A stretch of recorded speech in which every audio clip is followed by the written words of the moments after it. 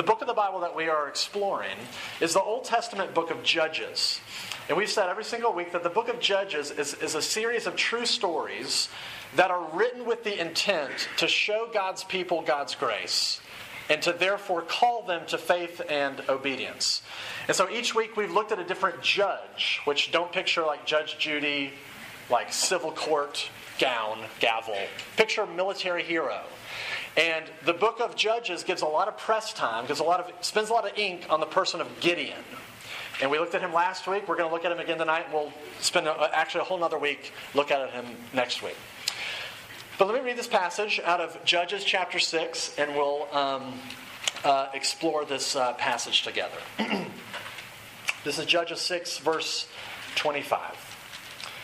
That same night, the Lord said to him, that's Gideon, the Lord said to Gideon, "Take the second bull from your father's herd, the one 7 years old. Tear down your father's altar to Baal and cut down the Asherah pole beside it. Then build a proper kind of altar to the Lord your God on the top of its height. Using the wood of the Asherah pole that you cut down, offer the second bull as a burnt offering." So Gideon took 10 of his servants and did as the Lord told him. But because he was afraid of his family and the men of the town, he did it at night rather than in the daytime.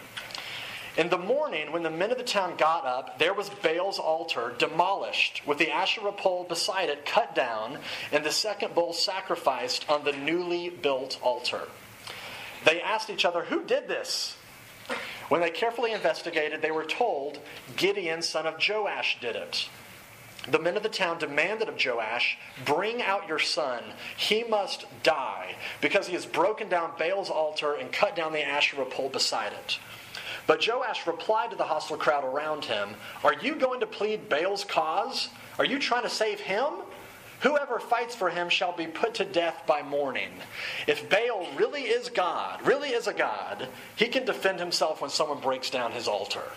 So that day they called Gideon Jerubbaal, saying, "Let Baal contend with him, because he broke down Baal's altar." This is God's word for us tonight. If you would, let's pray together before we consider it. So let's pray. Father, we would ask for your mercy and for your kindness in these moments to be our teacher and to lead us into truth. We have no hope of understanding this and applying this to our life apart from the Holy Spirit. So, Father, would you please send him to open up our eyes, unclog our ears, and help us, teach us. And that would be our prayer. We'd ask this in Jesus' name. Amen. All right, before we dive in, let me ask you a question. If you consider yourself to be a Christian tonight, what do you think your biggest problem is? Just in a general sense, this is a rhetorical question. In a general sense, what do you think your biggest problem is? If you don't consider yourself a Christian tonight, I'll ask you the same question. What do you think your biggest problem is? And we can get personal here. What do you think Matt Howell's biggest problem is? Some of you maybe have a list already forming in your head. Here's the point. Regardless of where you are, for you and for me, our problem is the same. It's one and the same. The Bible does not describe your deepest problem first in terms of sin, but describes your biggest problem and my biggest problem first in terms of worship. The reason why we sin, the reason why we screw up, the reason why we can't rest, the reason why we're addicted to things that we're addicted to, the reason why we have the issues that we have in our life, it's all traced back to a deeper fundamental worship problem. Now, when the Bible uses that word worship and talks about worship, it's not talking about it necessarily as far as like Sunday morning religious observance, praise and worship, singing. That's a very narrow definition. The Bible's definition of worship basically means this: what your heart is devoted to. What it is that you love. And so Gideon, in this story, he's called to go after the heart of the problem, which really is the problem of the heart. He's called by God to go and tear down these altars that the people of the day were using to worship idols. Now, okay, what is an idol? Before we get going, let me just answer that real quick. We talked about this a few weeks ago, so I'll just kind of do a brief overview of what this is. They were worshiping Baal and Asherah. Baal was the mythological god that supposedly was in control of the weather. So if you sacrifice to Baal and you get in Baal's, good side, he will bless you with good weather. And for an agricultural society, good weather meant good crops, which ultimately the end game of this was food and money. So the reason why they would worship Baal is because they wanted food and they wanted money. Asherah was the mythological goddess of fertility. And so they would worship this goddess to get children, because in this society, children were basically a protection and security and help. So at the end of the day, the people of Israel were looking to these idols to rescue them.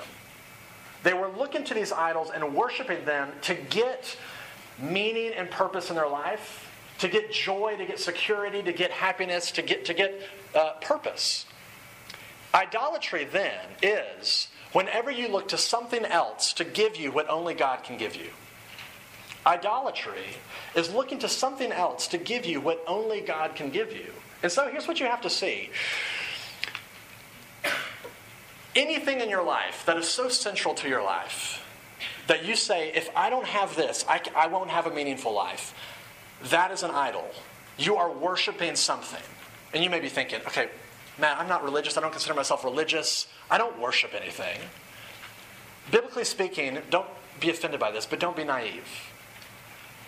When you are living for something, when you wake up in the morning and you live for something, whatever that is, whatever it is that your heart is really devoted for, it doesn't have to be God. It could be anything. Whatever that is, that's your God. That is your idol. That is your functional Lord and Savior. And so if you think about it, it could be anything. You could be really living for and really worshiping, in the deepest sense of that word, family, your career, money, your reputation, food, sex, your social standing, athletic skill, your political cause, a social cause, your moral record. It could be anything. So here's what we have to see. The way that Gideon confronts the idols in this passage is unbelievably helpful because it helps us to understand how we can confront ours as well. And I've included this in your outline. He shows us 3 ways that we can confront our idols.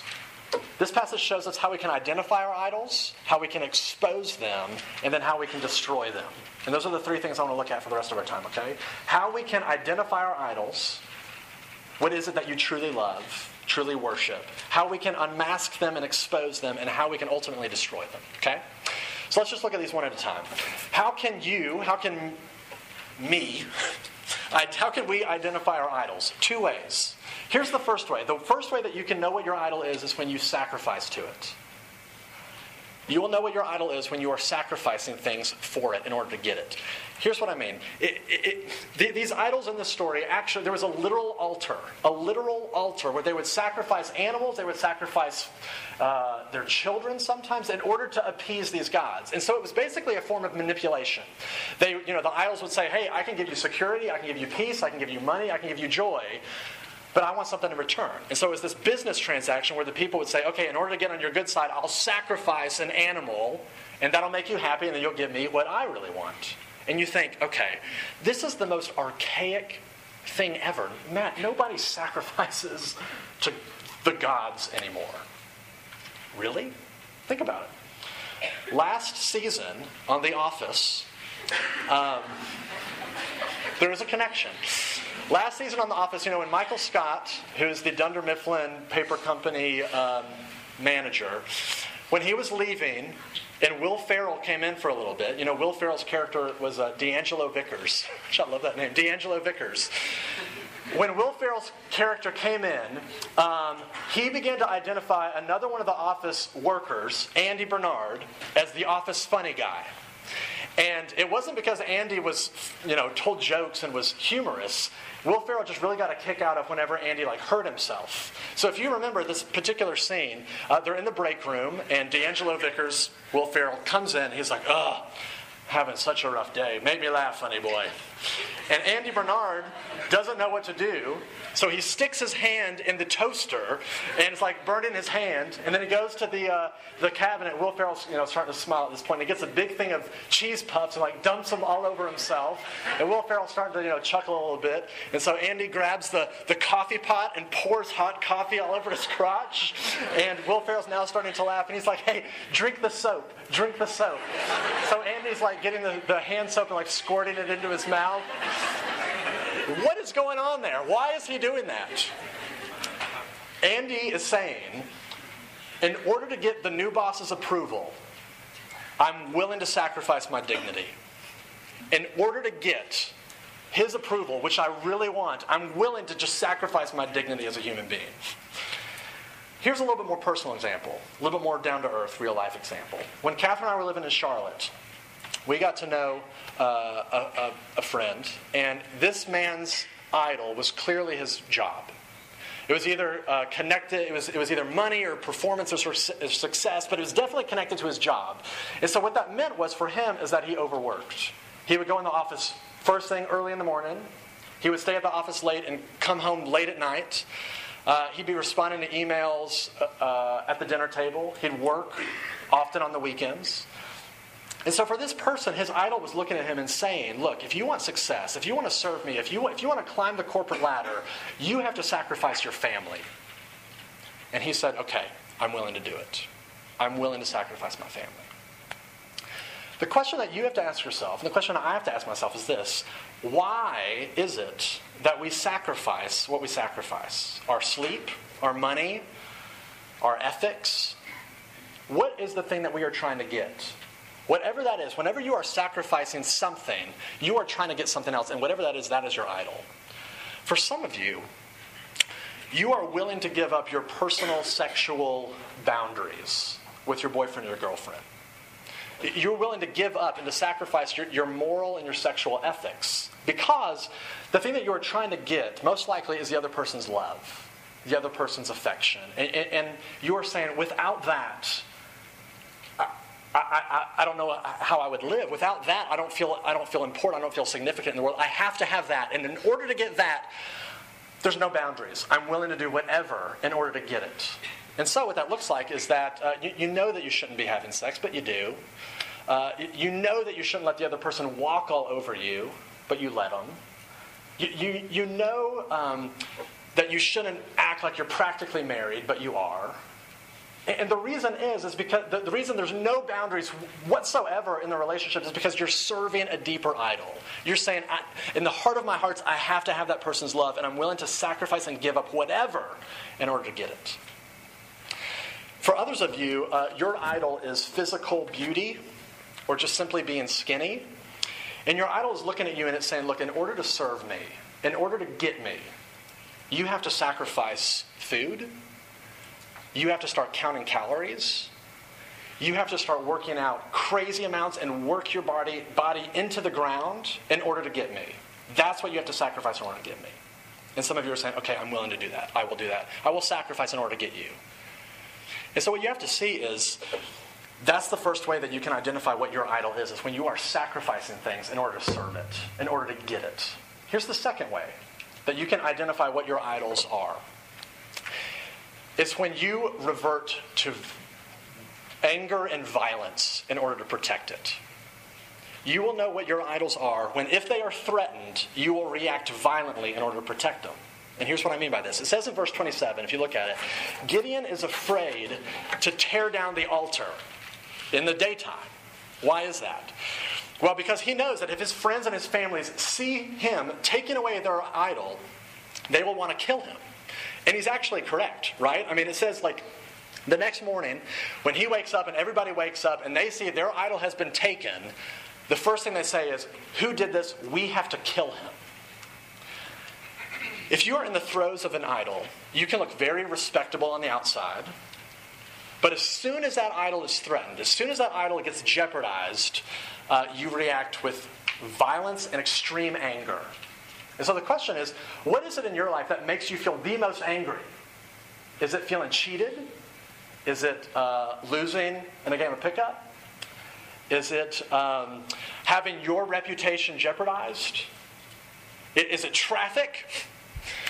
Whenever you react with extreme anger, you can put your finger on, okay, I am reacting with violence in order to protect something. I'm putting my finger on what is the deepest part of my worship. I haven't read the book, but I watched the movie, The Help. And great movie.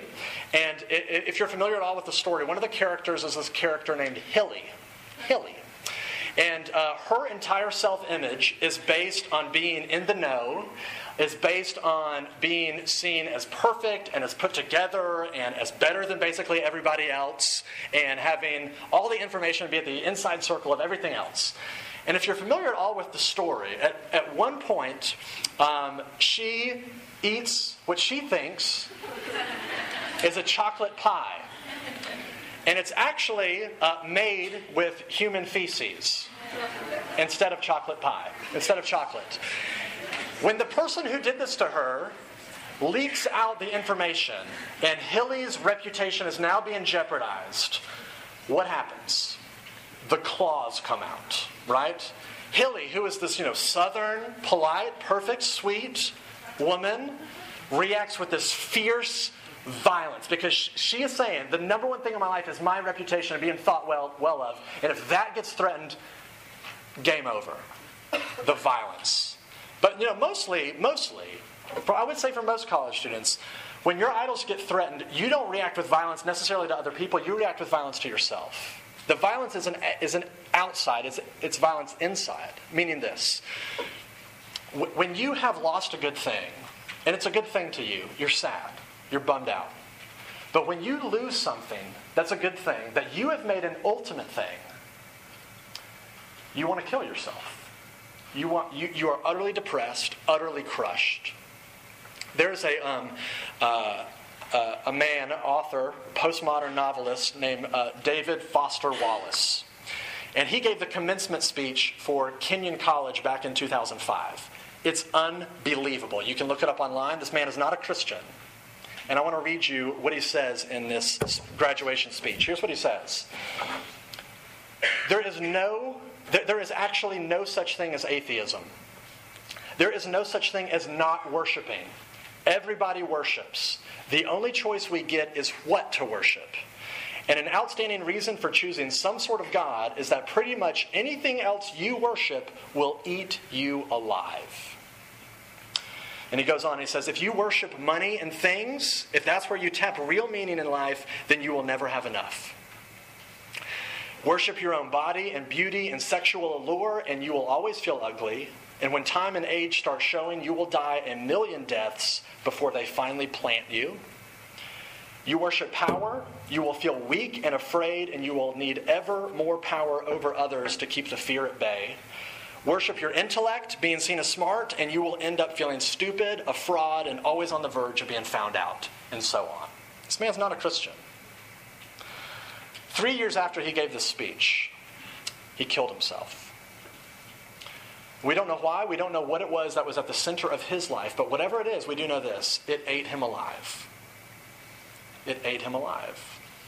Look, there are lots of students at App. There's lots of students in this room that claim to worship God, claim to be Christians, go to church, come to campus ministries, and yet you are so invested in your academic performance that if you bomb a test, it feels like you don't have any reason to get up the next morning. Or you are so invested in a romantic relationship where if you break up, it really does feel like you don't have a reason to live. Or you are so invested in having other people like you that just getting one little hint of criticism or critique just leaves you rattled the core of your being. Look, that is how you can identify what your idols are. When if they are threatened to be taken from you, you react with extreme violence, either to others or to yourself. That's the first thing. That's how you can identify what your idols are, what it is that you are actually worshiping. Here's the second thing. How we can actually expose them. How we can expose them and unmask them as shams. Here's what I mean. Look back at the story. It's really interesting. But as this mob gathers to kill Gideon, Gideon's dad steps in to defend his son. And look at what he says in verse 31. I think it's really interesting. Joash is his name. Joash replies to the hostile crowd around him, "Are you going to plead Baal's cause? Are you trying to save him? Whoever fights for him shall be surely put to death by morning. If Baal really is a god, he can defend himself when someone breaks down his altar." I love that, because here's what he's saying. He's saying, look, my son tore down Baal's altar, and you're here trying to defend him. If Baal really is a big boy, he can put on his big boy pants and defend himself. Why do you need to defend your God? If Baal really is this powerful, strong God that you think he is, he doesn't need you to defend him. But the reality is that he can't defend himself because he's not real. He is a sham. It's the whole Wizard of Oz thing. This is a joke. He is not real. He's not really there. You see what he's doing? He's looking through these idols, and he is saying they are counterfeits. They're shams. They are promising you, if you serve me, if you worship me, I'll give you money, I'll give you security, I'll give you protection and meaning and purpose, and they cannot make good on those promises. They can't make good on those promises. And so what we have to do is we have to begin to, once we've identified what our idols are, look through them and expose them as counterfeits, expose them as shams. They cannot live up to what they're promising. They promise you satisfaction, they promise you happiness, and they let you down time and time again. There's this great book that a great chapter in this book about idolatry that I just read by Christopher Wright. And he framed this in a way that was unbelievably helpful. He says this: false gods never fail to fail. False gods never fail to fail. That's the only thing about a false god that you can depend on. The idols of this story are saying, worship me, serve me, and if you get me, I will satisfy you, I'll make you happy. And they let you down. They let you down. They don't work. When Boris Becker, who's a great tennis all-star, he won his third Grand Slam title. And after he won his third Grand Slam title in a row, all the reporters came up to him and they asked him, Boris Becker, you've just won your third Grand Slam title. What is going to be your greatest challenge now? And they put the microphones in his face. He looks these reporters dead in the eye, and here's what he says. This is a true story. He looks at them dead in the eyes and says this: my greatest challenge now is trying not to kill myself. What was going on there? Here's what was going on. His idol of saying, get to the top, be the best athlete, be the best tennis player, climb the tops, and you'll get all the success. I will fulfill you. I will make you happy. I will make you satisfied. And he worked his entire life and got there, and he realized it's empty. There's nothing there. And you have felt that, right? You have felt, okay, if I just get that, if I just get a new phone, if I get a new iPod or a new iPad, if I get some sort of gadget, my life will be easy, it'll be efficient, it'll be exciting, it'll be put together. And you get it, and like a week later, you're bored with it. And just something else has already come out and you want that now. When will we learn that these things are not satisfying us? Or, for example, you think, while I'm an app, I'm going to live for the weekend. I'm going to make every weekend here amazing and great and fun. And so you just kind of dive headfirst into the party scene. And by the time you get to be a senior, if you've done that long enough, you realize how boring and how cliche that is. Where it's just the same thing every single weekend. And it doesn't satisfy, and it just leaves you feeling empty. It doesn't work. It doesn't live up to the promise that it promised you, that I will make you happy, I will fulfill you. Whatever it is that you've centered your life on, if it's not God and His grace and His glory, it will let you down. And if you fail it, it will punish you mercilessly. Idols are not forgiving. If you fail it, you will be punished. And here's what I mean by that. Some of you have said that my idol is my looks, my weight. And so when you look in the mirror, you often tell yourself, I am ugly and I am fat. What is going on there? That is your idol speaking to you and say, you have failed me and now I'm punishing you. You ate too much of the last meal, you skipped a workout, and now it is berating you mercilessly, punishing you.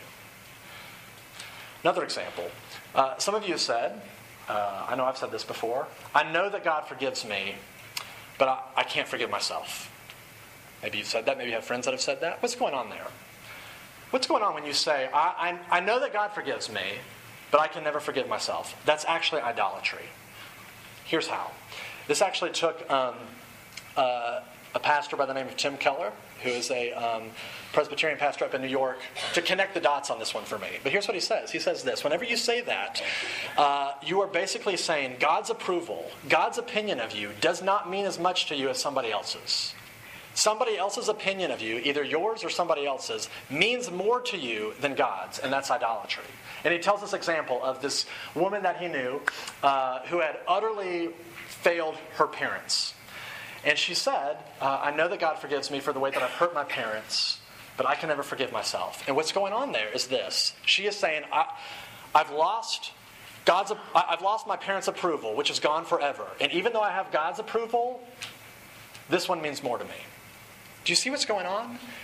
She has put someone else's approval over God's. And because she has failed it, she can never shake this sense of failure, punishing her, berating her. Look, the reason why we have to expose our idols, the reason why we have to uncover them and unmask them, is because they are lying to you, and they're lying to me. And if we fail them, they will unforgivingly punish us over and over and over. So how do we get rid of them? If idols are full in your heart and in mine, how do we destroy them? It's the last thing I want to look at. How we can destroy our idols. It's interesting. If you look at what Gideon does, he tears down this altar to the false gods, right? But if you look, he doesn't stop there.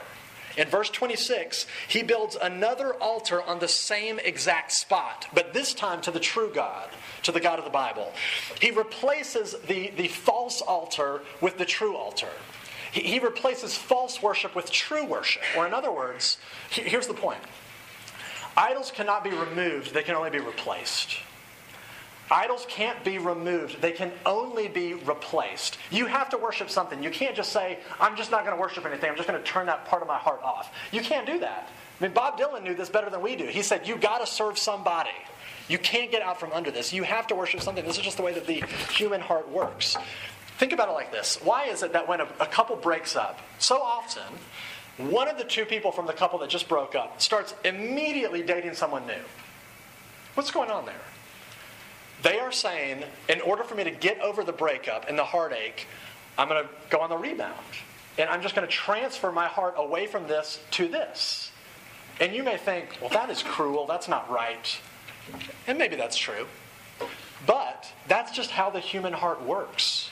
The way that you get out from the allure of your idols is when you begin to see God as bigger and more believable and more beautiful.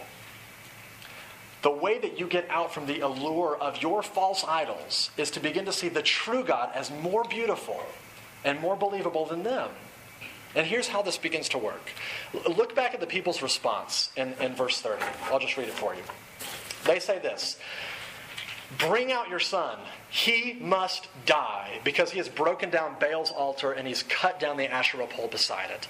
Here's what they're saying. You have sinned against our God, and as a result, you must die. And that's actually a true principle. Whenever you sin against your God, you have to pay for it. You have to be punished. You have to die even. Every God functions like this. Only the true God of the Bible, the true and living God, says this: even though you must die when you sin against me, out of love for you, I will send someone else to die in your place. I will not make you die, even though you deserve it. But out of complete grace, I will make someone else die and pay the price that you owe me. Only the true God actually says, instead of killing you, I will kill my son Jesus Christ on the cross in your place. And I will not punish you, but I will punish him. And because I punished him, now I can forgive you. When that begins to enter into your heart, he begins to seem so much more beautiful, so much more believable. When that sort of love and grace actually takes hold of your soul and it frees you, all of your idols begin to look weak and oppressive, and they look like liars. Look, to the degree that you see the God of the Bible as more glorious and as more beautiful, to that degree you will not want to worship these idols, and you will be freed from the snares. You will see him as more beautiful and as more believable and as more glorious and as more gracious and as more loving, and you will see your idols as weak and oppressive, and they will lose their attraction. And you will no longer want to worship them, but to worship him. Look, before we're done, I just want to make 3 practical points. Because in order for you to destroy your idols, in order for you to replace the idols in your heart, it really takes 3 things, as you'll see from this passage. First, it takes a new perspective on suffering. It takes a new perspective on suffering. Because sometimes God takes things from you. And as a result, you experience unbelievable amounts of pain and unbelievable amounts of suffering. But what is going on is that maybe he is pulling from your heart an idol. And because you are looking to that idol to give you life, to give you joy, to give you meaning, it feels like God is killing you. It feels like death, but it's actually God saving you. He's pulling away the cancer. He's pulling out the poison of that which is really killing you. And in that moment, suffering feels like God is killing you, but he's actually saving you. This takes a whole new perspective on suffering. That when God's taking things from you, he's actually trying to save you from the idol. Here's the second thing it takes. The second thing it takes is it takes community.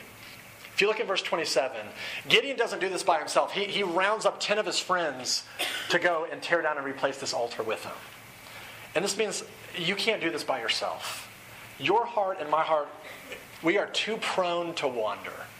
We need other people. We need a community around us that are speaking truth into us. Because if you don't know yourself well enough to know how quick you will believe lies, it's unbelievable.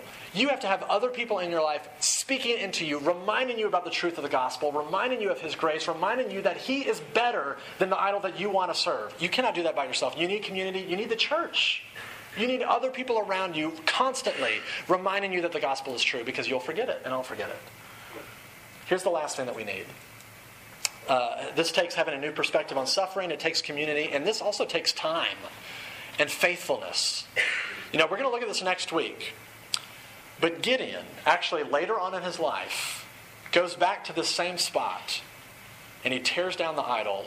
He tears down the altar that he just rebuilt. And he rebuilds the altar to the idol. He reverts back to idolatry. Why? Because his experience of God's grace was shallow and it was short-lived. He did not walk faithfully with God throughout the whole course of his life. And here's what this means for us. Look, you can get really pumped up and really jazzed up about God in a moment. And that is great. But that is not the Christian life. The Christian life is a day in and day out, faithful and obedient response to his grace. And it takes a lot of time to see him as more glorious and as more beautiful than you see all these other idols that are, vying for your affection. And so what that means is that you have to start now. You have to start reflecting on his grace now. You have to get involved in a community now. You have to start believing the gospel in a deeper way now. This takes time. This is not going to happen overnight. So start now. Start believing the gospel. Start taking it in, because this takes time. Okay, let me finish here. And I'll conclude with a story. It's a true story. A friend of mine, who's a pastor at a church, one of the women in his church, was addicted to pain medicine. And she was so addicted to pain meds where it got to the point where she would just make up an excuse and come over to your house and knock on the door and say, "Hey, my toilet's busted. Can I use your restroom?" And her friends would let her in, and she'd go to the restroom, close the door, lock it, and then start rummaging through the medicine cabinets trying to find pain medicine. And it got so bad that she eventually couldn't get her hands on the pain meds. And so one day, she shoots herself. Miraculously, she survives. In fact, she was the one that calls the police and calls the paramedics. And so the paramedics get to the scene, and they pull up at the front of her house, and she's in the backyard of her house, and she's screaming, "Don't let me die! Don't let me die!" Which is kind of odd for someone who just tried to commit suicide. But they have to go through the house to get to her out in the backyard. And as they're going through the house, it's a very bizarre scene, because all throughout the house are these open textbooks, these anatomy textbooks. odd. And they get in the backyard, and she's out there laying on a mattress. She's drug out, and she's yelling, "Don't let me die, don't let me die." So they pick her up and take her to the emergency room. But here's what they found out. She was looking through these anatomy books to find out where on her chest she could shoot and not rupture any bodily organs. And so what she did is she got a mattress, drug it into the backyard, plopped it down, sat on it, shot herself in that spot, called the paramedics. Paramedics came, gave her the pain meds. Your idol, her God, said, "You have to lay down your life in order to get me." Jesus is the only God that says, "I will lay down my life in order to get you." Her God and your gods will say to you, "You have to die for me." And Jesus is the only God that says, "I will die for you." Come to the true and to the living God, who when you get him, he fully satisfies you. And when you fail him, he fully forgives you. Come to him, the true and the living God, and consider that an invitation tonight. Let me pray. Father, we pray that you would give us the eyes of faith and give us grace to see through our idols and see how oppressive, how much they lie to us, how much they demand from us, and help us to see the free grace and the love and the beauty of you, who gave up your Son. You sacrificed it all for us so that we could be freed, so that we could flourish as humans once again, freed from the trappings of our idols, freed from the things that are trying to kill us, and actually to experience life, eternal life, and life to the full. Help us to see and to taste your grace and your glory, and we would pray this in Jesus' name. Amen.